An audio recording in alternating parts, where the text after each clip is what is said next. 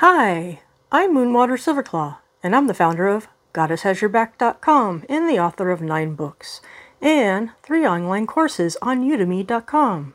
In this episode, we're going to talk about how witches deal with the illusion of time. Recently, a friend of mine, Sandra, was complaining about time pressure. She said, "Of course I'm stressed out." Then later in the conversation, we started to talk about what really is time. And what is stress, and what is pressure? There's a classic Albert Einstein quote: "The distinction between the past, present, and future is only a stubbornly persistent illusion." To me, that quote is thought-provoking. So I have 3 insights for you. The first insight is choose the spiritual focus related to time. So let's continue with Albert Einstein's quote.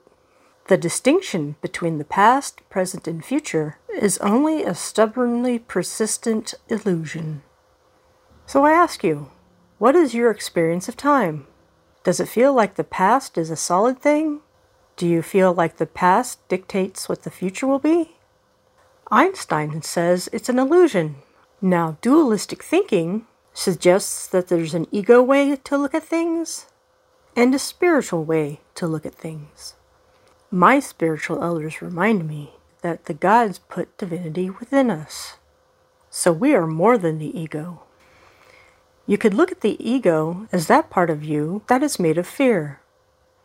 On the other hand, your divinity, which the gods placed within you, is bigger and everlasting and beyond your ego and your body. Some time ago, my sweetheart told me that Richard Carlson told him once something that he had learned from another speaker. Speakers and authors can get booked in many cities, and to their ego, they feel squeezed by time pressure. But what Richard Carlson learned from the other speaker, it may seem that everything is happening at once, but you're only in one city at a time. You're only doing one thing after another. It's the fearful ego part of us that falls into the illusion of time. Instead, I invite you to choose the spiritual focus related to time. Realize that you can connect with your inner spirit, and you can connect with the gods, too, within moments, with a prayer, or chant, or just deep breathing. That is a spiritual choice. And now our second insight. Take a spiritual approach to pressure and stress.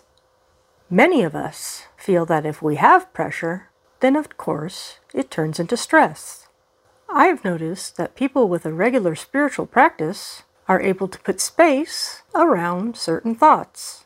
For example, my friend John was working on a video project, but the latest version of the video editing software was screwing him up. He was so upset that he couldn't finish his work. But then he realized that he could call for help. He talked to the tech support for the program. He expressed as politely as possible his plight to the tech support person. He was sure that his frustration came out in his voice, but he chose a spiritual approach. He carefully got the person's name, and he politely asked for a previous version of the program, a stable version. Sure, he was feeling pressure, but he can make some choices and take a spiritual approach and be kind to the person he's talking to.